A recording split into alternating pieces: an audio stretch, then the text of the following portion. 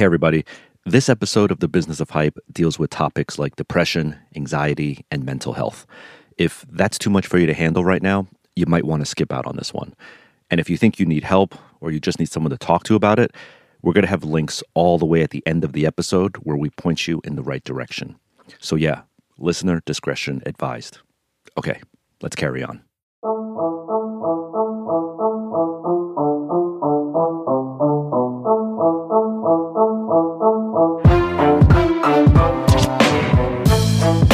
From Hypebeast Radio, I'm Jeff Staple, and this is The Business of Hype, a show about creative entrepreneurs, brand builders, innovators, and the realities behind the dreams they've built.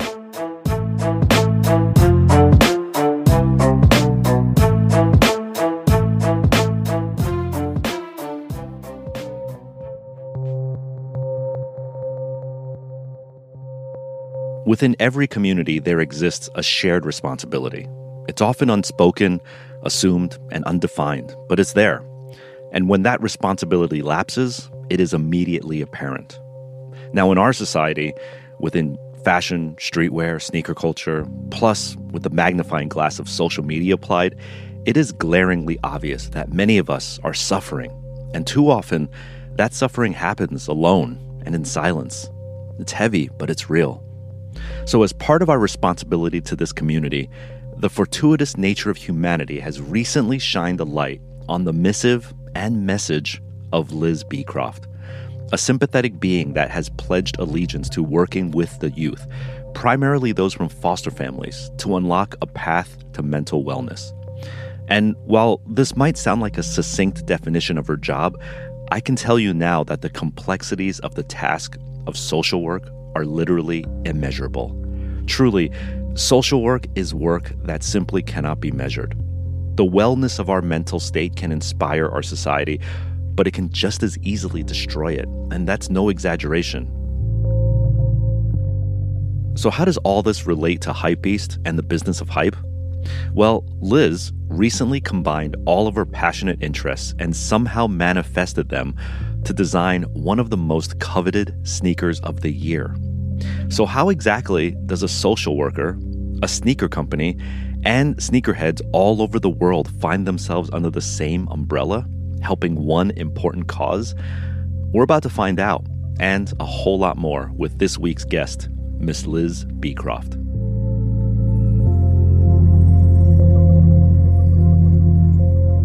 Thanks for coming into the studio. Thanks for having me. Of course. So for those of you who don't know, my name is Liz Beecroft. I am a full-time licensed social worker, currently working for a foster care agency in Brooklyn. And I also am a big mental health advocate, and I try to use my social media platforms to advocate for mental health.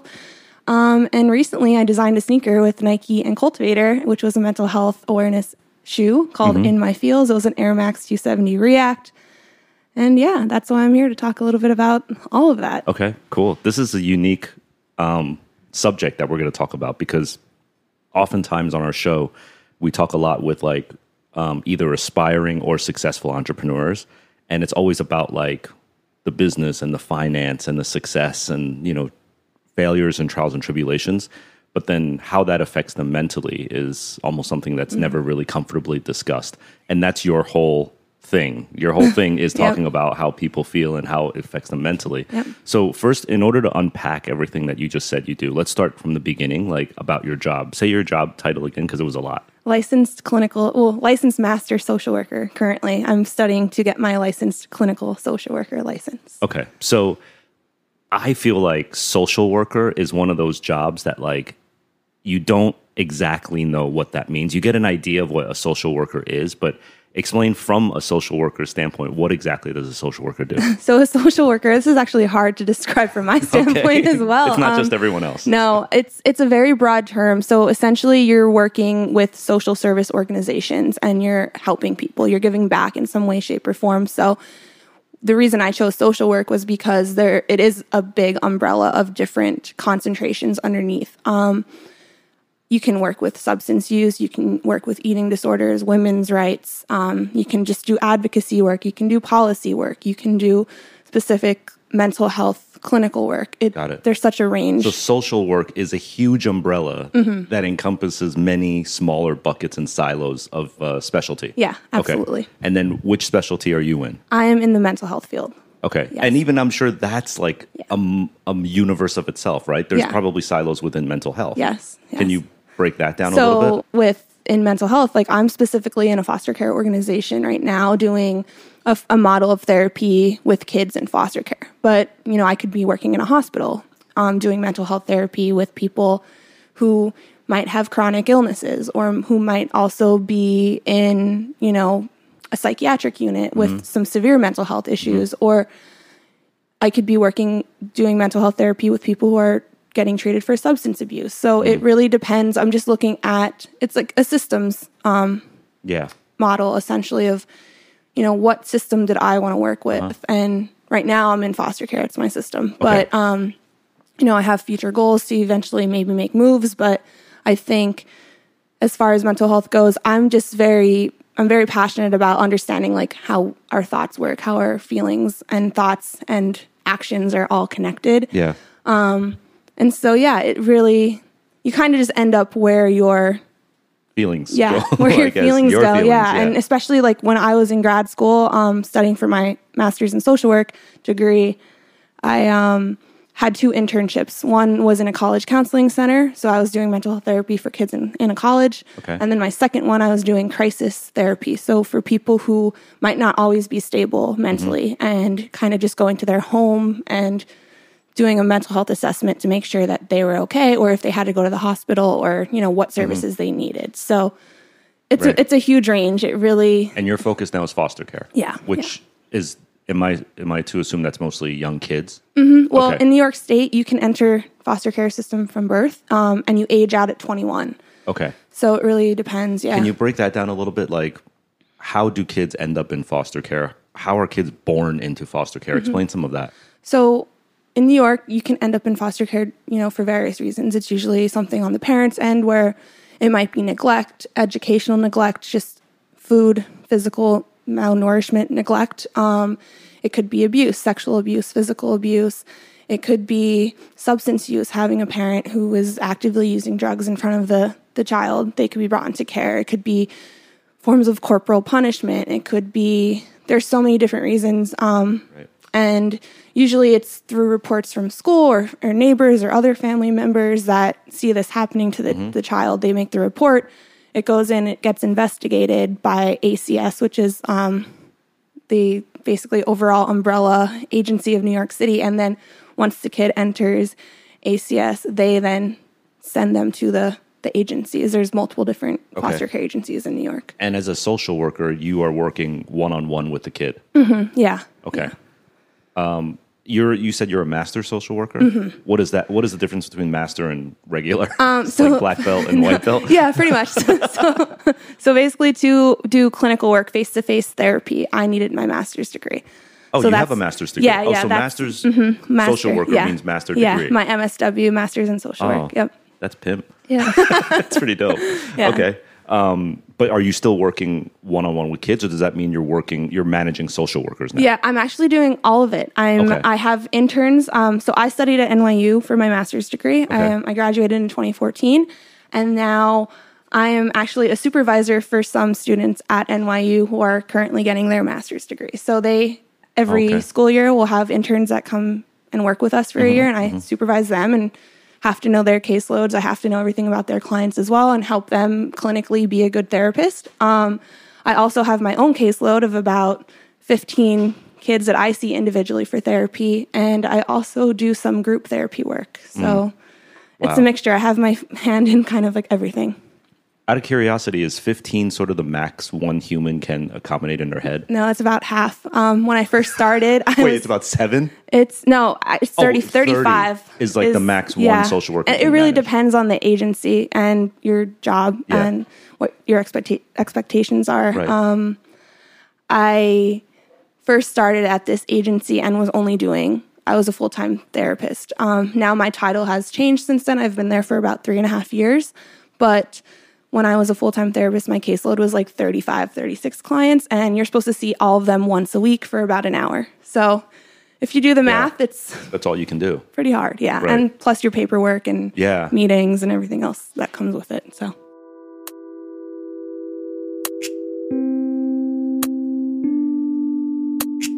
Hustle transcends. Hustle isn't a characteristic exclusive to everyone out here trying to launch the next great startup or the next untouchable streetwear brand. It is universal. And if it's not obvious that Liz has that hustle gene, just wait for the rest of the episode. Now, we've all been there.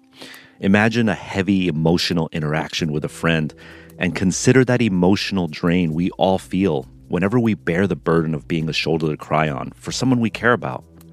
Now, try multiplying that in your head by 2 friends. But now, try multiplying that by 35 friends. It seems unfathomable that one mind and one soul could carry all of that weight. But this feeling drives Liz. She's been devoting her whole entire life to it. And it says a lot more than I could ever unpack in this one interlude. But I want to dive in further now and see how she can keep her emotional equation in check. It's incredible.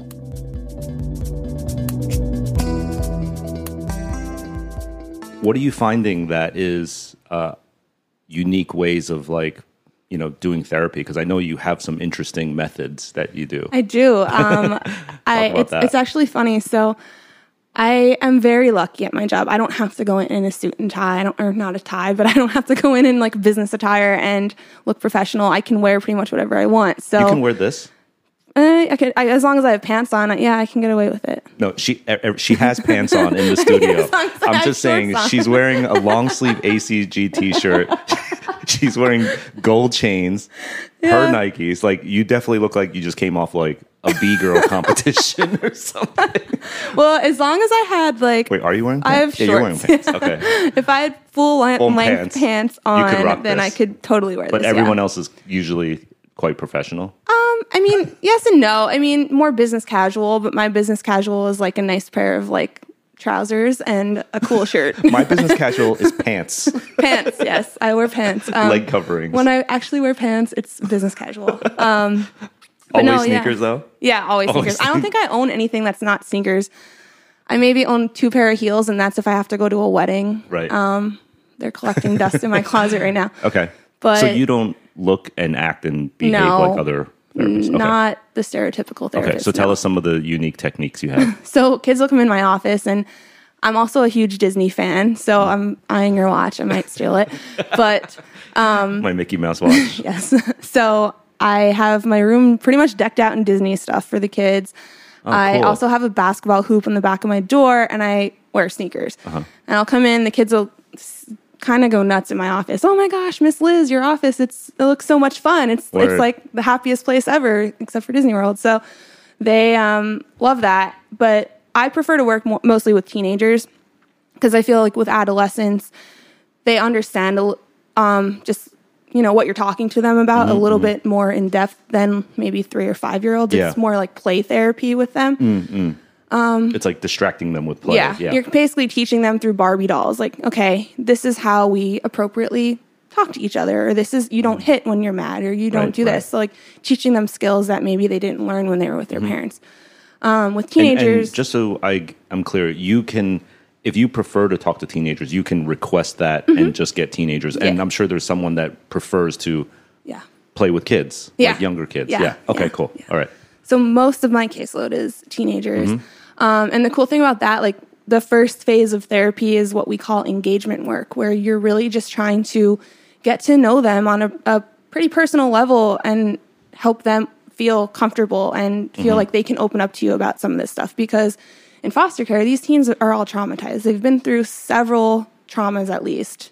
That it's hard to open up. It's hard to talk about. It's hard to trust people to, really just be like, all right, I'm just going to meet some random person today and tell them all of my problems. And even if you've never had trauma, that's like an awkward, weird thing to do. Yeah, absolutely. So one thing for me is my sneakers. Like a lot of the teenagers they love sneakers. So once they see me wearing sneakers, they're kind of like, okay, she's not that bad. She might get it.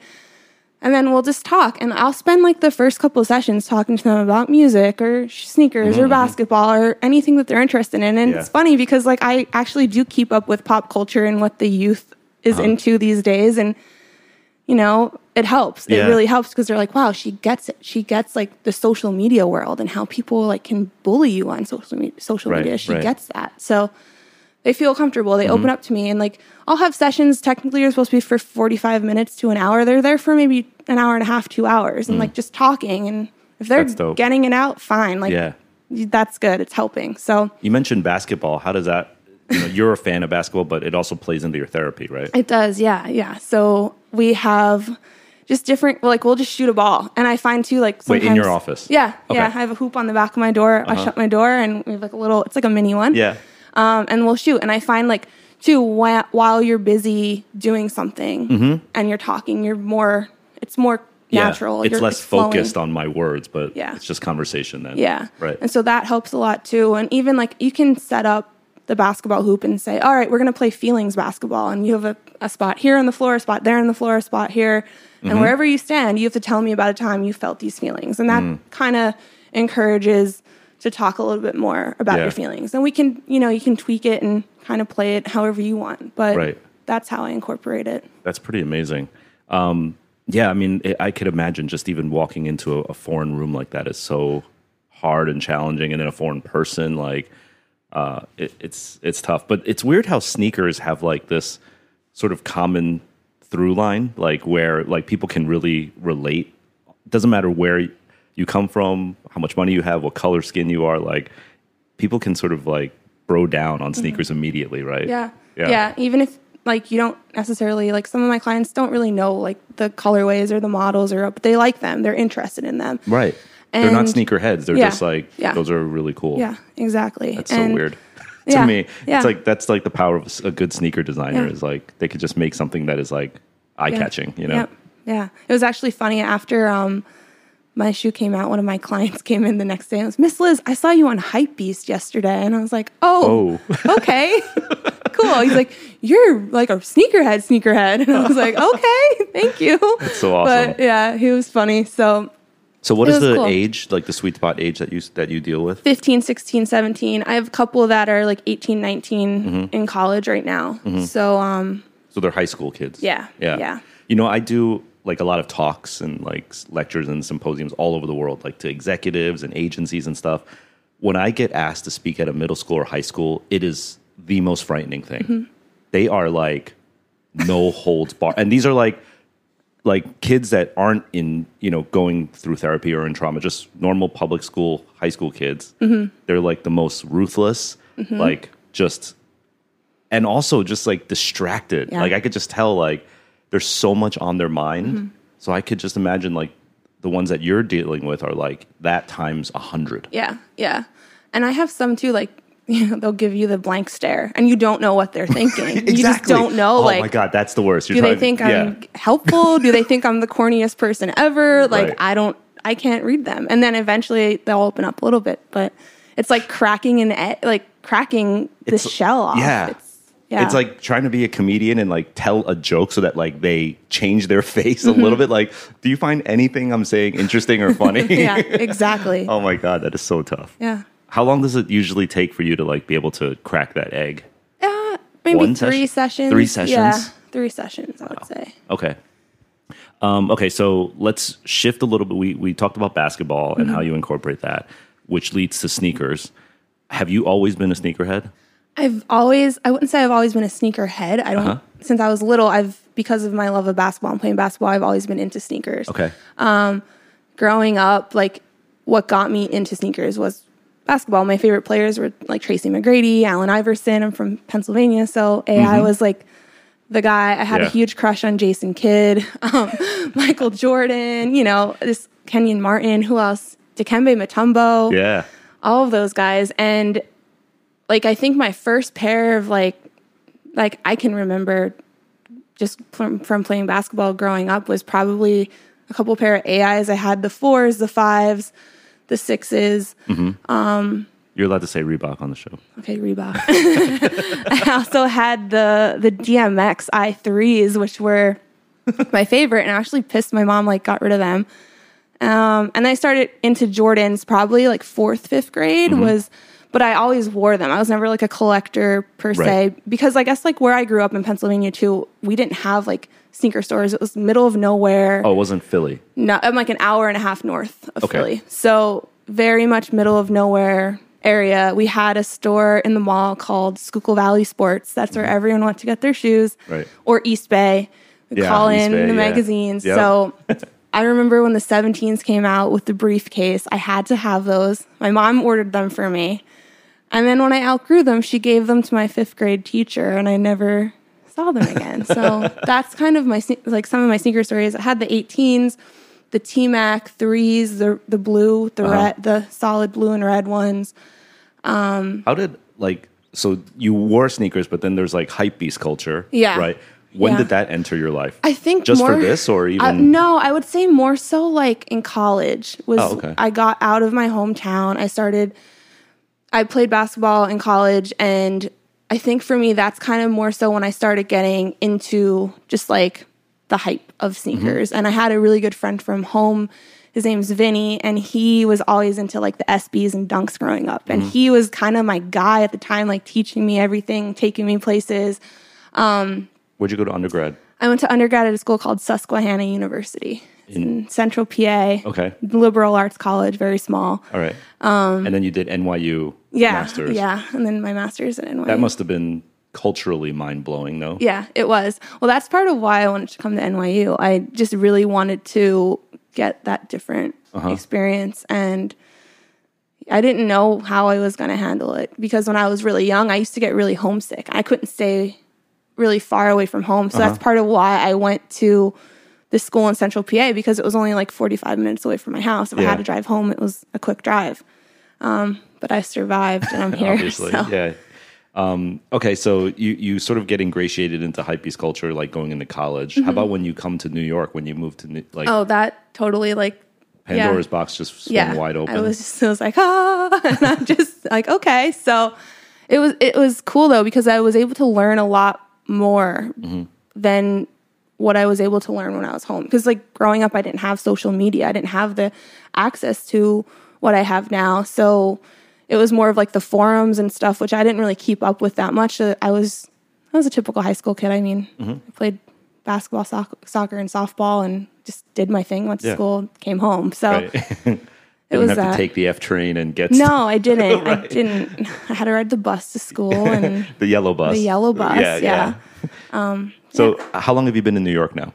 I've been here since 2014. Okay, so 5 years. 5 years, and you've been doing your work. How does the conversation with Nike occur? So as far as the Cultivator collab, the shoes, like so you're well. Let's see.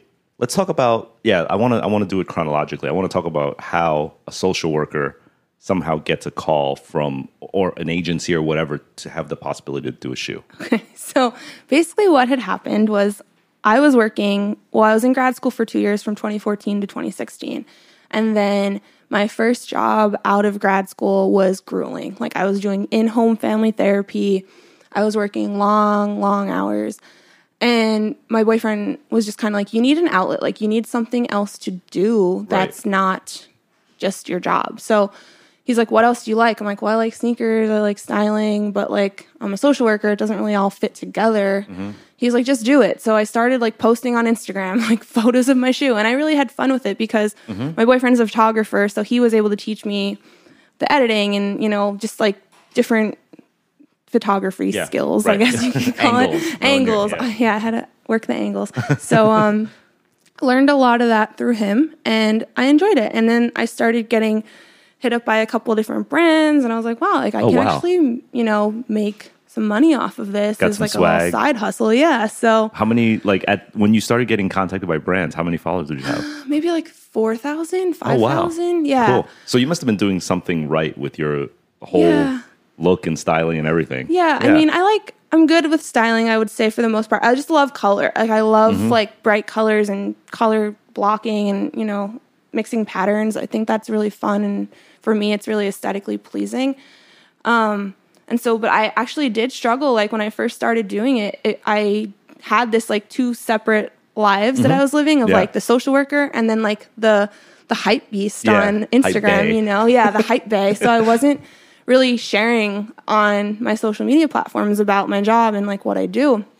And I got really consumed in like comparing myself to like other influencers out there and or if I didn't get a certain release, like getting down on myself because it didn't give me this like level of clout. And I like had to take a step back and be like, what the hell is going on? Like, why am I letting this like superficial stuff bother me so much? So then I actually went back to therapy. For yourself. For myself, yeah. I love my therapist. I still see her. She's awesome. And she kind of helped me see that, you know, it's okay to be a social worker and also be in the sneakers. And it's what makes me unique and to own it and use it for the good. So she said, go all in. Yeah.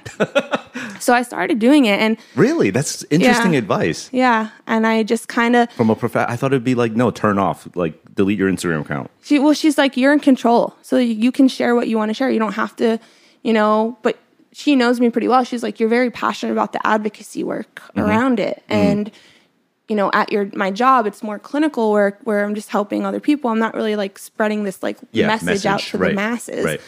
So that's kind of what I started doing. And to like merge those two worlds together. Okay. And at first I was like, this like no one in sneakers and streetwear really care about mental health. It's kind of like a stigma and people are probably going to think I'm corny or whatever. But I did it and it worked out. And so fast forward. Can you give an example of how you would do it? Like in the early days, like how would you blend? Occasionally I'll find like a cool photo of like a quote on the like a street. There's an account that I follow called We're Not Really Strangers, and they do a lot of similar. So sometimes I'll repost their photos and I'll just like in my caption put a long caption about like, you know, we have control over our thoughts, or I'll use like what I'm trained in the cognitive behavioral therapy model that I use in my job. And what this talks about is how our thoughts, our feelings, and our behaviors are all connected. So I'll just basically say like, look, we can't control the event that happens in our lives, but we can control how we respond to it. Right. And then sometimes I'll just open up, I'll post a photo and I'll say, look, I'm feeling really shitty today. Here's an old photo, but real talk, this is like what I'm going through right now. And just like kind of airing out all my dirty laundry onto this platform. Yeah. And it's cool because I actually have a ton of people that message me and they're like, wow, like, thank you for opening up. Or I'll share resources. There's an Instagram account called Find My Wellbeing. They're actually a service too, where if you're looking for a therapist, they will do the legwork, because one of the hardest things is finding a therapist that's like a good fit for you. Totally. So they will take a lot of like basic information, find out what you're looking for in a therapist, and they'll match you with people and give you some options to reach out to. So I'll like help promote them online. I'll do, you know, talk about Headspace or just different apps that people can use. Yeah. So I think like people have found that helpful. And I've had a couple people reach out and say like, hey, I started going to therapy because you really like inspired me to take care of my mental health. So yeah, that's cool. So that's what I started doing. So I guess you started being quasi known for that. Yeah. Okay. Yeah. But also like the girl, it's like sneakers. And you don't really see like those two worlds that much, if at all. Like there's maybe two other girls that I know that are also mental health advocates, like that are pretty big into sneakers.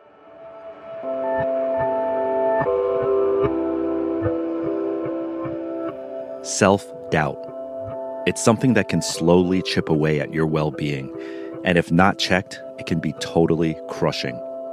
But if we learn to embrace the doubt and ourselves, it can unlock more than potential. In many cases, it can actually reveal our true, unique, beautiful selves. This makes me think about someone like Joni Mitchell, who is worth looking up if you're not familiar. She wasn't even tuning her guitar in a standard format. It's been said that Joni created over 50 unique tuning conventions on guitar. She literally could not figure out a way to fit in. So she listened to her instincts and made her own sounds that went against everything they teach you in music school. The same applies to visionaries like Steve Jobs, Nina Simone, Old Dirty Bastard, Bob Dylan, and others. These people embraced their originality, coped with the feeling of being an outsider, and then in turn were recognized for their unique visions. So don't be fooled by the veneer of social media. So many of us are constantly on a journey to be at peace with who we are and how we are. And the answer to sorting that out does not exist in the approval of others. It originates from inside. Liz is talking about embracing what makes us unique, and it's something I've spent most of my adult life thinking about.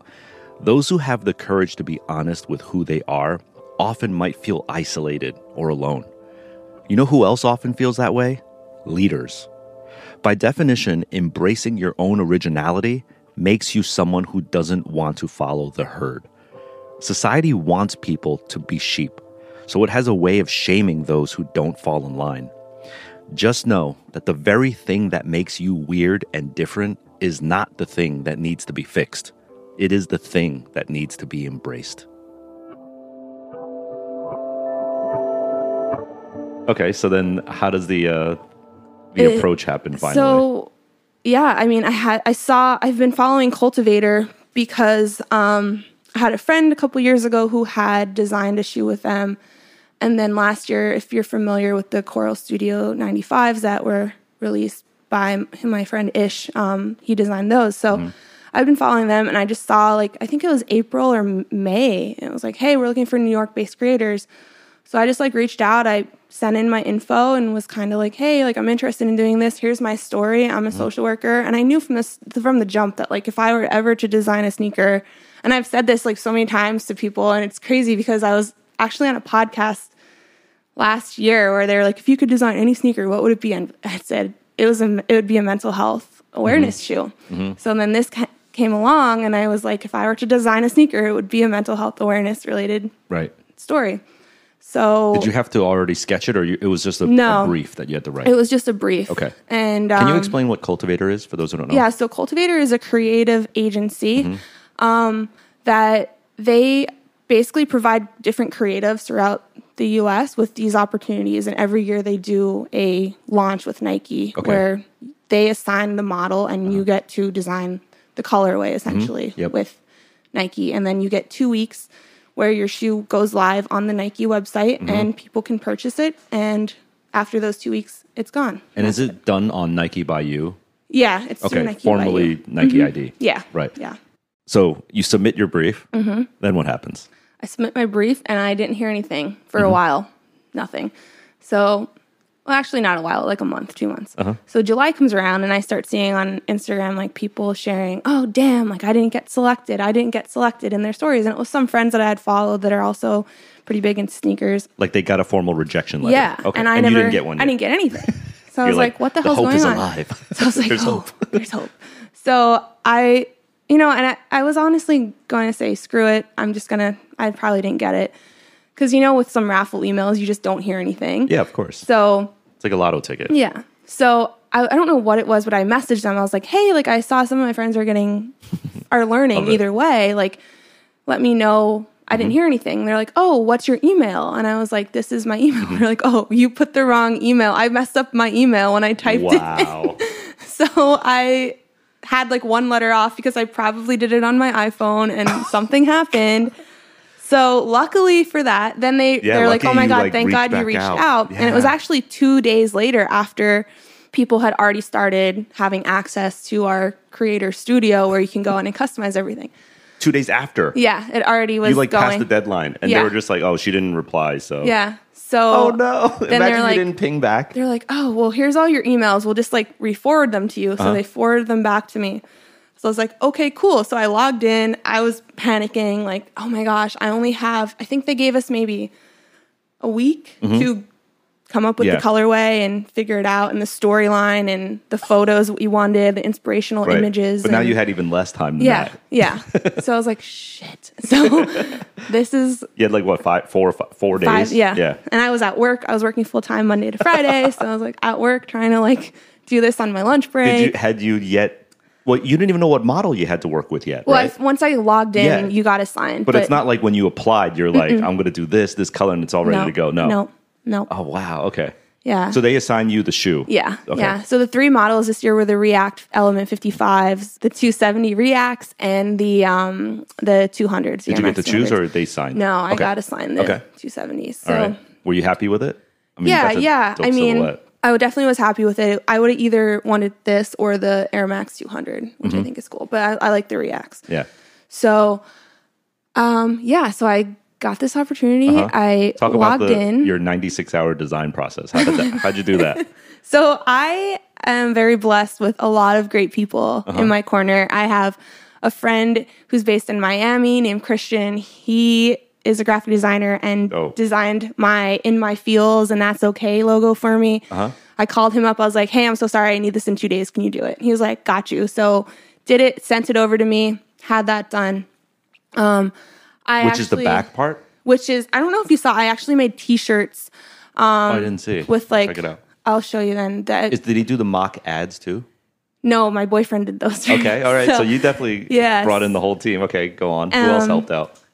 Elisa helped out with planning my launch party. My friend Jive, she helped out with all the photography. My boyfriend also shot some photography, and my friend Ralph also shot some photography. And I actually, as soon as I found this out, my first thing I did, I called Ish. I messaged Ish. I was like, hey, I got this opportunity. Can you help me out? And he's who did the Coral Studio 95s last year that blew up pretty big. So he gets on the phone. He calls me. He's on the phone with me for an hour. And he's like, all right, this is what we did last year just to spark some ideas going. So this kid barely knew me. And the fact that he spent an hour on the phone with me helping me out like meant a lot. So it got some ideas going in my head. I was like, all right, cool. I knew I wanted to do a mental health awareness shoe. And I ultimately chose the color green. I had, in the 5 days that I had to design it, I had to basically go into the Nike by You website, choose the colorway. And that was all you? Yeah. That part? Yeah. Okay. So that is what I did. I mean, I had some friends over and I was kind of throwing around just different combinations of the colors, but... you kept it like pretty simple too, because I've seen other ones and they go ham. They like every single panel is a different color. Yeah. Yeah. So you went simple and wearable. And I think for me too is I saw the previous colorways that have already been put out there in the Air Max, the 270 Reacts, and there's a lot going on. And so this was just different. It's very minimal, it's very clean. And I knew I wanted to do green because that's the color of mental health awareness. Okay. And so that's why I chose this green color on the shoe, as close to the green as I could get. There wasn't a Kelly green, so I chose this like lime. And then when I was going through the swooshes, I saw that they had the like wavy swoosh option. And I was like, that's really cool. How can I incorporate that into mental health? And I was like, oh my gosh, like one of the things I always say on Instagram is that healing's not linear. So I chose the wavy swoosh to represent that, like you always have these ups and downs in life. That's your thoughts right there, yeah. And the hardest part for me was choosing the name of the colorway. I didn't know what to call it. And I called it In My Feels. Looking back, if I had more time, I probably would have thought something else out. But it's kind of what came to mind on the spot. So that's the stroke of genius. What are you talking about? I did. Yeah. The In My Feels is like the whole thing. If you called it something else, it'd be totally... Yeah, I guess so. I mean, I like it's it, so but on point. I feel like it's like a play off of the Drake song, and I mean, it is, but... Yeah, it is, but I mean, it really... It captures that sort of like Venn diagram of like clinical awareness of therapy that's needed and Gen Zers, millennials, what they listen to and stuff. So it's like... It wasn't too clinical. It wasn't too street. It was like perfectly in the middle, I thought. And I liked it. And then, I mean, I saw some good feedback. I honestly saw a lot of people saying it was corny. So then I was like in my head about it. Like, you were in your feels about, you were in your feels. I was in my feels about it. Yeah. So how about the marketing of it? You mentioned like a party, a launch event, the post, the mock ads and all that stuff. Was that from Cultivator standpoint? Were you allowed to do whatever you wanted? Yeah. So with the Cultivator, there was 28 creatives selected overall, and 5 people out of the 28 were chosen. I don't know if it was by Cultivator or by Nike, but they got extra Nike marketing. So they got like videos and more stuff done on the Nike end to help boost their campaigns. I unfortunately, and I guess fortunately, wasn't one of those people. So you said fortunately wasn't one of those people? Yeah, because I got more creative freedom as to what I wanted to do. Oh, interesting. So, if you're chosen, you get sort of locked into the rules of Nike I know they world, had to sign those people had to sign like actual contracts, I think, with Nike. I didn't have to do that. I had to click a box on the Cultivator website that I agreed to terms and conditions. Okay, and you were free. Yeah. And you're a free woman after that. So I don't know what, I just was like, I use Pinterest a lot to get a lot of design inspiration. And I have a design board, and most of them were like the vintage Nike ads. And I was like, you know what?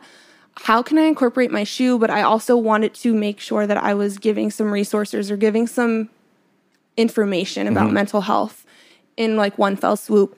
I was like, you know what? I can take these ads and I can just add mental health language on them and do my shoes. And change the old shoe to your shoe. And I talked to my boyfriend about it. I said, you know, this would be a cool idea, but I don't know how to do this. He's like, I got you. So bless his heart, he's boyfriend of the year for this, but he did all of those ads in 3 days for me. Whoa. Because I got the shoes in the mail on the 10th.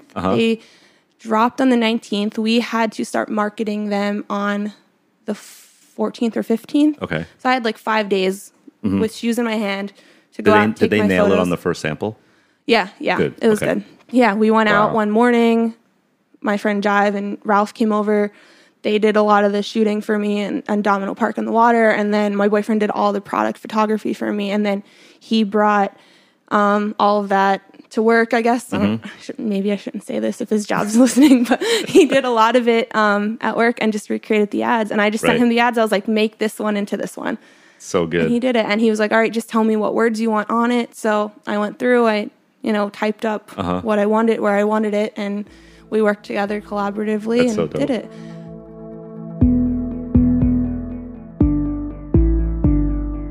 I love it when she says healing is not linear.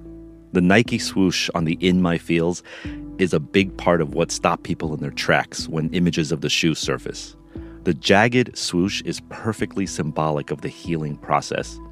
I love this moment because it's a reminder to trust our first instinct, and it also applies to her naming the shoe In My Feels. It's funny how we sometimes doubt our first instinct, and it's often the most honest representation of our ideas. I can't tell you how many times my first creative inclination was ultimately the idea that felt most inspired.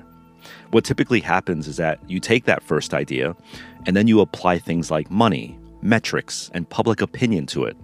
And that's when it all gets messed up. I think part of our job as a creative is to figure out how to get the idea back to its original state while balancing everything else involved. Get it back to that source code. We have to learn to trust ourselves to represent who we are and what it is that we're trying to say in its purest form. This thinking also attracts the right people. And in this world of trying to constantly impress the wrong people, honesty in who we are is what leads to that positive energy from the people who we want to be in our circle, because they actually appreciate you for who you are. Look at how Liz's village showed up for her. It was a very tight-knit group of people who were inspired by each other's honesty.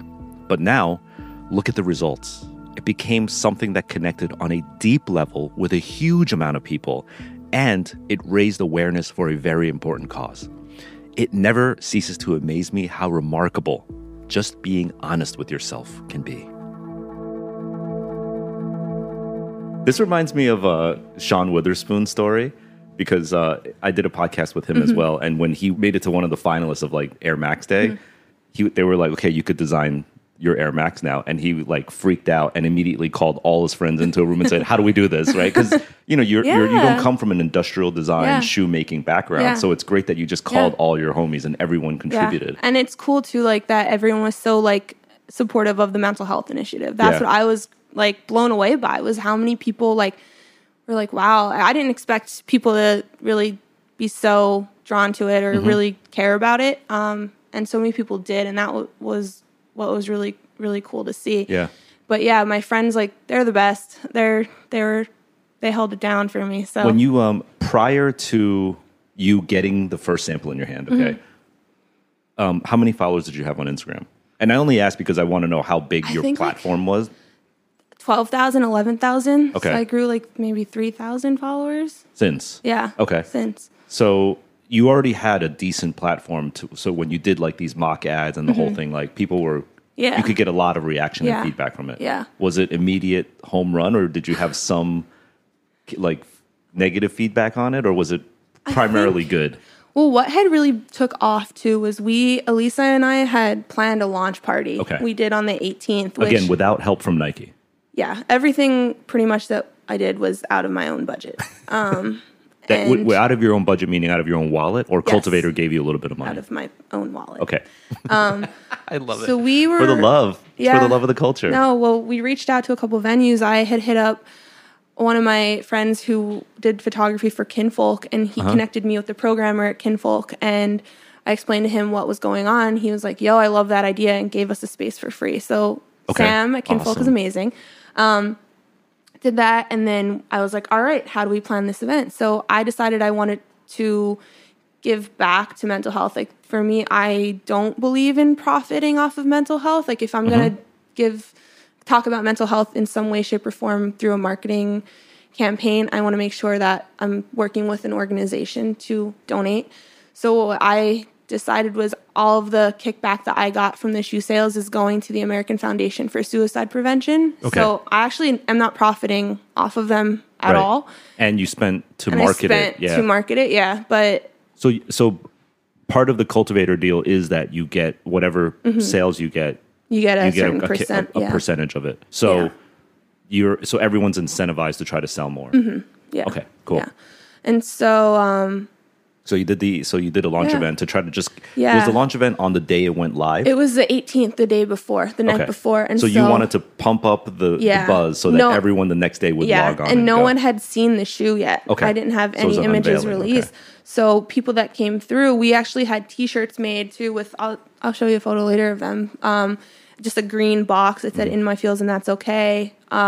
Sold them.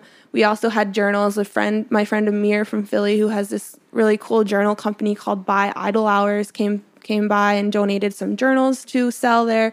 We got a bunch of White Crew socks and just tie-dyed them green and sold them there. We had the posters like printed out actually and sold them there, which I was actually going to bring some for you and I forgot, but I'll just mail them to you. Good looking out. So yeah, we just had a bunch of stuff there. We had donation boxes set up, and Amazing. so we had people from AFSP there, and we got some sponsors. Grassroots Juicery donated some juices. We had Eat Good NYC, the people that make those really cool cupcakes with the sneakers and stuff. They donated some cupcakes. So like a lot of great people that really stood behind the cause and really wanted to help support. So honestly, without all of them, it wouldn't have been possible to do any of it. So we raised a good amount of money too at the launch event. Just at the Kinfolk event. Yeah. Okay. For charity. And then people were like, I had a couple of my shoes there like on display for people to take photos of. So they were just blasting out images all night. And then we went out after, and I was pretty drunk, and I was like, well, I'm technically not supposed to post this photo till tomorrow, but it's 11. So threw it up on my Instagram and was like, tomorrow, 8 a.m. And then that photo, like, people shared it like crazy. And then 8 a.m. the next day, like, I posted another photo, and it just started going nuts. And next thing I know, like, everyone's resharing it. And so many people are messaging me and saying how much, like, the shoe meant to them because, like, they either had mental health struggles or family members, and it was just like wildfire. It was really cool. That's Yeah. amazing. Okay, so the next day it launches. Yep. Right, it goes live. Tell me about how that went, like as it was going live. I took the day off from work. Took a personal day off. And Watch this unfold. I made sure to set my alarm for like 7:30 because they wanted us to post a photo at like 8 a.m. to promote it. So I woke up, I did that. And then to be honest, I kind of just like stayed off my phone for most of the day just to avoid it. My boyfriend, he also took off. So we just like rode bikes around Brooklyn, went for breakfast. We went to the new Only shop in Greenpoint, hit up a bunch of places. And then I came home and I looked at my phone. I was like, oh my goodness, like all these outlets are covering this shoe. Like this is insane. I know Elisa had hooked it up with a couple. She did amazing with the press side of things. Right. And I was just like, wow, like this is phenomenal. So I just kind of like was like, okay, Absorbed this is cool. it all, yeah. And then the next day it got even bigger. Like Really? Tuesday, I think, was the biggest day of it all. And Did then some major press outlet like hit it on the first day and then Teen Vogue had launched What? something. I had Teen Vogue, Hypebeast, Hypebae, High Snobiety, Sneaker News. Right. I had a ton. It was wild. And Yeah, and a lot of them I feel like, not to sort of throw anyone else under the bus, but like they were talking just about your shoe, not Yeah. like all the other ones. yeah. And I also kind of felt bad. I was like, but I was like, this Yeah. is cool. Like also like, I gotta I'm say, not profiting off of it, so it's raising awareness. Right. That's really all I wanted it to do. I mean, me from the outside, as like, I didn't get a press release or anything like that. I just stumbled upon your shoe. I ordered it. I didn't get it yet. Still waiting. That's good, because I got a DM at 4:00 on Tuesday. They were gone. That, what, the second day? Mm-hmm. Oh, so there was, so, okay, I'll get to that later, the whole thing. But like, I saw your shoe, I ordered it, but then I really tried in the day of social media, meaning like I gave it 3 minutes. But like, you know, I really tried to like figure out what this was part of, and Cultivator and Nike by You and everyone else. And like your thing overshadowed, like I couldn't figure out what was going on except for the In My Feel shoe. Like your thing literally just eclipsed the entire, like the whole entire campaign. I hate to say it, but like y'all did too good of a job. I think. Thank you. I have a lot of creative friends and No, I think the message people. was pure, and the execution of the shoe was great, and the execution of the marketing was also solid. Like, you know, you mentioned now to me that like y'all just tie-dyed some socks. I saw that image with like the shoe and the socks. It looks so professionally done.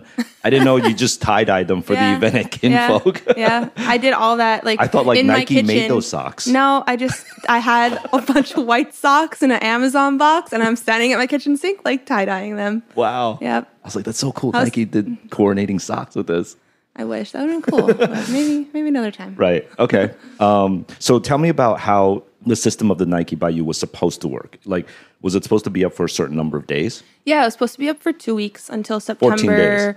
Yeah, September 1st or 2nd was the last day. But there's a cap, obviously, on how many could be ordered. Is that what it was? I think it was by materials. So what they told me, they had DM'd me on Tuesday around like 4:00, and they're like, "Hey, just so you know, your shoe's sold out. You should probably post and tell everyone your shoe's gone." I was like, "Well, is it going to Wait, after 2 days? Yeah. Okay. Not even. It was less than 40 hours, and I was like, "Okay, so are they going to restock? Like, what's up with this?" Because I was like, But what does shit, even restock mean? They're just they're like their IDs. Are they going to order more materials? Yeah. Like, what's... Yeah. And they're like, "I don't know. We're going to look into it." And this was the conversation I had with Cultivator. So I was like, "Okay, cool." So they tracked back to Nike. They're kind of like the middleman between Nike and me. And we're talking to them like, "Hey, unfortunately, like, there's no more materials left." And what they had told us, like prior to the shoes being launched, we actually had all 28 of us, a Nike rep and one of the Cultivator reps, in a group video chat where they answered questions for us. Okay. As far as like our marketing rollout, what we could do, what we couldn't do. Mm-hmm. And one of the things that they explained was, you know, the first week, our designs were exclusive to Nike by You's website. But the following week, which would still be the second week our shoes were available to be purchased, Nike by You was going to put up the Air Max, our silhouettes, and people could go and customize them. So theoretically, someone could go on, if they didn't want to support me or support the cause, they could go and make an identical pair of In My Feels on Nike by You and order it for themselves. And have it say In My Feels. Yeah, if they really wanted to do that. That's so strange. So the following week, when that happened, I was like, well, I'm going to see if I can go make my shoe. Yeah. And I couldn't. Some of the colors, like the overlay colors, were gone. Yeah, so it was legit. The materials were gone. So... Do you know how many pairs are out there? Yeah, I think maybe 475 to 500. That's it? Yeah, not many. Oh, I thought it was going to be thousands or tens of thousands. Nope, not many. Like 500-ish. Wow. Yeah. I'm so lucky I ordered one. I'm happy. Yeah, I'm bummed I wanted another pair. I might have to steal my mom's pair. Have you calculated between the fundraising, the Kinfolk event, and this, how much is going? Yeah.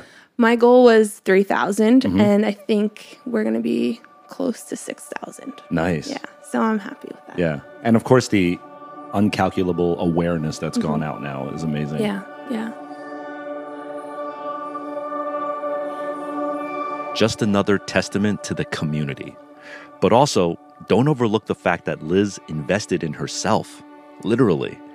She believed that she could help others. And remember when I ran us through the exercise of imagining the exhaustion one must feel to be a social worker and bear the weight of other people's struggles?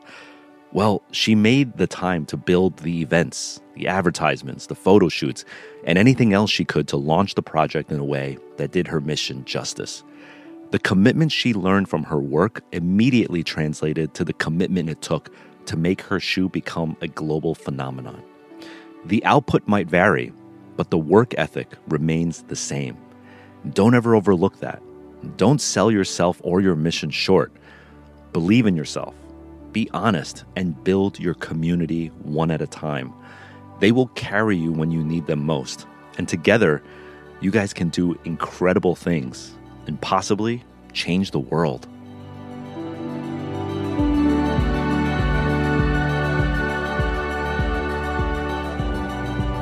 So what do you want to do now?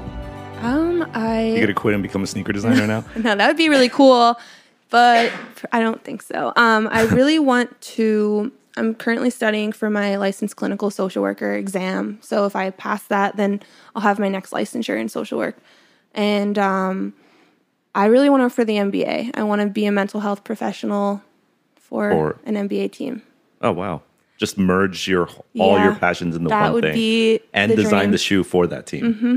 Yeah, that would be awesome. While you're at it, I'll save you guys some costs. That would be cool. You do the marketing for it. Yeah. I'd also think it'd be cool, like, to consult with some brands around like mental health rollouts and how to market mental health, because I think it's a really fine, like, it's a tricky line to approach. It's new territory, and I think brands really do need to start to be aware of it, because when you work at a brand, or if you have a brand, or like if you're, I've been in a position where I'm working collaboratively with a brand, my job is to create all this hype and energy and like make people want this thing, this shiny, glowing object. But inevitably what comes out of that is this FOMO thing, or all the people that can't get it. And then, like you were saying back in the day when you started posting, like, oh man, I didn't get this, I didn't get seated that, I couldn't get this hooked up, like I don't have that, and you start to feel down. So, but that's sort of the business, right? The business of it, very sort of matter of fact, is that there's going to be the 1% who win it, and then the 99% who don't win it. Yep. And there's going to be feelings coming out of that. And it would be nice if the brands working with people like you address that, right? Yeah. That's awesome. How do you stay up and positive? Like, if your job is for everyone else to dump their feelings on, who cleans you up? How do you process all that? I go to my own therapist. I used to go weekly. Now it's more of monthly because I don't really need to go as often. I've been doing pretty well. But I have really bad anxiety. Is it more from processing your clients, or is it more from your life on social media? I honestly, it started after I started working full time. So I think a lot of it has to do with the stress of my job. I go to therapy. I still play basketball. I play with a women's league called Hoop York City, and they're phenomenal. And it's just like surrounding myself with good people. Sports are a big part of my life. So playing sports. Yeah. That's awesome. That therapists go to see other therapists. It's just helping each other out. Do you ever help other therapists? Not currently, no. Okay, but that must be like the weirdest chess game, because like you're being helped, but like you also know their trick. Like you know what they're gonna say, so it's like playing poker against a professional poker player. It is. Right? I'll be in therapy sessions with mine. I'm like, I know what you're doing, but it's working. I can't do this for myself, so I'm gonna pay you to do it. Yeah. What do you think for young people, and not super young, but I mean like, college kids, millennials, Gen Zers, like what is the number one thing that's getting them not mentally well? Is it like, is there a lot of social media pressure? Is it that, or is it just work? Is it environment? Is it the presidency? Like what is getting people down? I think it's a mixture of all. I think it really is different depending on each individual person and what their personal goals and values are. I definitely think social media has a lot more of a prevalence in the world than it ever has. And I think it's easy to get into a mentally unhealthy mindset by, going on sometimes and comparing yourself to other people, or seeing the highlight reels that are being posted. But, definitely like the presidency has a huge effect on people. Also, just like depending on where you live, like living in New York City is grueling on your mental health, because you're just constantly around motivated people, go-getters. Like you're like, oh God, this person's doing all this, I should be doing that. Maybe not. Maybe you just need to sit in tonight and like watch TV. That's okay. But I think it's just a mixture of like all of the systems of your life. So it could be family stress, it could be, environmental stress, school stress, whatever. Yeah. It's really tough to balance everything today, right? Yeah. You mentioned social media. And there's ways that social media can be beneficial, but would you say that overwhelmingly it's like it creates more harm than it does good? I think if you get into the black hole of using it to harm, it's easy to go on and follow all these people that you look up to or want to be like, but are you also following people that inspire you? Are you also following pages that spark creativity? Are you following people that teach you something other than look at my cool shoes or look at my cool outfit today? Like, there's more to it than that. Or are you using it to connect with people and be social? That's the point of social media, right? To go on there and meet new friends and put yourself out there. So I think it really depends on how the person uses it. Yeah. What do you think is the best way to deal with like social media bullying? And block and mute. Yeah, is that the best way? I just wondered, like, your assessment of it. Yeah, because bullying can happen in very minutia ways and very obvious ways. Out of sight, out of mind is what I say. But also, talking to someone, making sure you have a really good support system, whether that be a best friend, family member, guidance counselor in school. Right. Yeah, like just having someone that can like affirm that whatever that person's saying is not true. Right. In my fields is really interesting because I think a lot of people get the bullying, but then like they literally close off and like just marinate in that feeling, which is probably like the worst thing you could do is just stew in it, right? One of the things I always say to my clients, I compare humans to soda bottles, and they always are like, what? And I said, you think of a soda bottle, right? And you have it, and it's full, and the cap's on, and you're shaking, and you're shaking, and you're shaking. What's happening? Which is life. Life is shaking it, right? Yeah. And then eventually, like, if you don't do anything to kind of slowly release that seal, like coping skills or sports or whatever healthy outlets you have, right, and you just open it one day, it's going to explode. Like, that's how we are with our emotions. Like, we have to do things to keep ourselves in check, or we just blow up one day and we just explode. So that is a great analogy. Yeah, soda bottles. Okay, last bit of advice for like you've gone through so many things. You could give mental advice. You could give advice on sort of living your dreams. What advice would you give someone who's looking up to you and saying like, I want to be you? I would just say from my own personal experience, it's important to just be yourself. Be authentic. Don't do what you think other people want you to do, because if you're ultimately not happy because you're not being your truest self, like, you're not doing yourself justice. Right. Even if you're quote unquote successful being somebody else, it won't last very long. No, I feel like you're still going to be internally struggling because Word. All right. Thank you so much for your time. Thank you.